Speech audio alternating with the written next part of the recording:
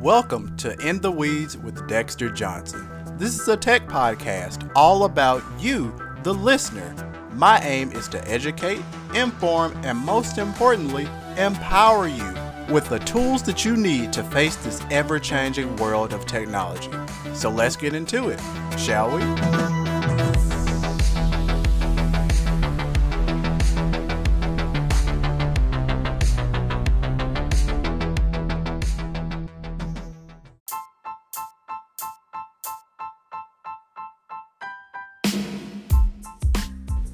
All right, so it's time. It's time for another What I'm Into Fridays. And guys, I'm loving Apple Fitness Plus. It has become such an integral piece of my workout routine. It's almost irreplaceable. So, long of the short is that Peloton used to be my main jam. And I still love Peloton, but at the same time, it's the fact the Apple Fitness Plus just fits beautifully into the ecosystem that I'm already in, which is the Apple ecosystem for my mobile devices as well as my laptop. And having Apple Watch, having Apple TV, clicking on a workout, getting it rolling, knocking it out, and having it all integrated is absolutely phenomenal. And that's not saying that Peloton is not integrated, but Peloton's way of integration was kind of like any other workout app that wasn't one of the built-in Apple Watch workouts. Secondarily, the biggest fall off that I would say for Apple Fitness Plus is its cycling. So the cycling classes are absolutely phenomenal, but you can't track cadence, which is a huge miss for Apple Fitness Plus.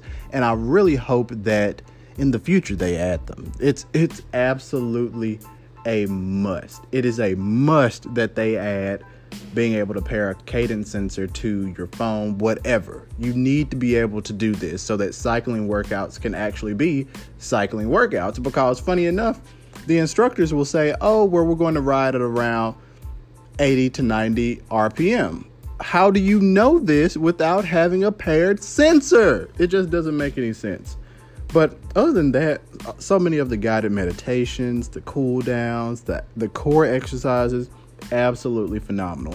And I will say with Peloton, it is more brute. It's like they're a lot more harsh, which I enjoy. And one of the things about Apple Fitness Plus is that everybody's so happy and jolly, which does get kind of old at times, but at the same time, they do push you because, Apple, they want you to think that everybody's great, everybody's your friend, everybody's fitting in. But when you're working out, you need to get your butt kicked. Like, we're not here to be friendly. We're not here to have fun. We're here to get this work.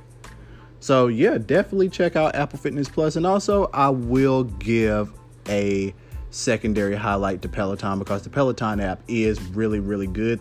One of the core reasons as to why I made the switch was simply trying to reduce my overall subscription footprint per month. And being able to dock $5, even though it's small, when you think about all of the subscriptions that we carry nowadays, I think that saving that is pretty significant. And also, just another thing to throw out there is that if you're currently subscribing to multiple Apple services, check out Apple One. The only thing that you need to do is to go into your settings app, go into your subscriptions, and then you should see a list down there.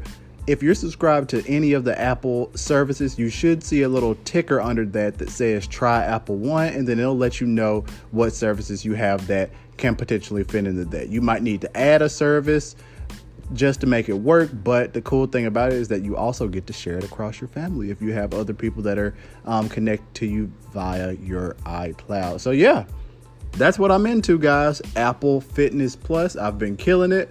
So what are you using for your workouts if you're not going to the gym? We all know that COVID is not as big, but it's still there, and a lot of people still have not went back to the gym. So if you haven't went back and you're using other workout methods, what are you doing? Apple Fitness Plus, Peloton, Nike Plus training? Let me know. Hit me up on Twitter at Dexter_Johnson. Let's keep it going because that is what I'm into.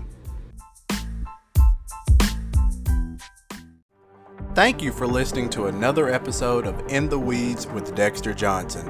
I'm hoping you're coming away more empowered, educated, and enthralled in the technological world.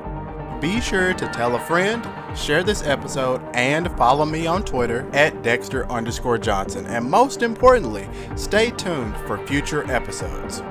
Until next time.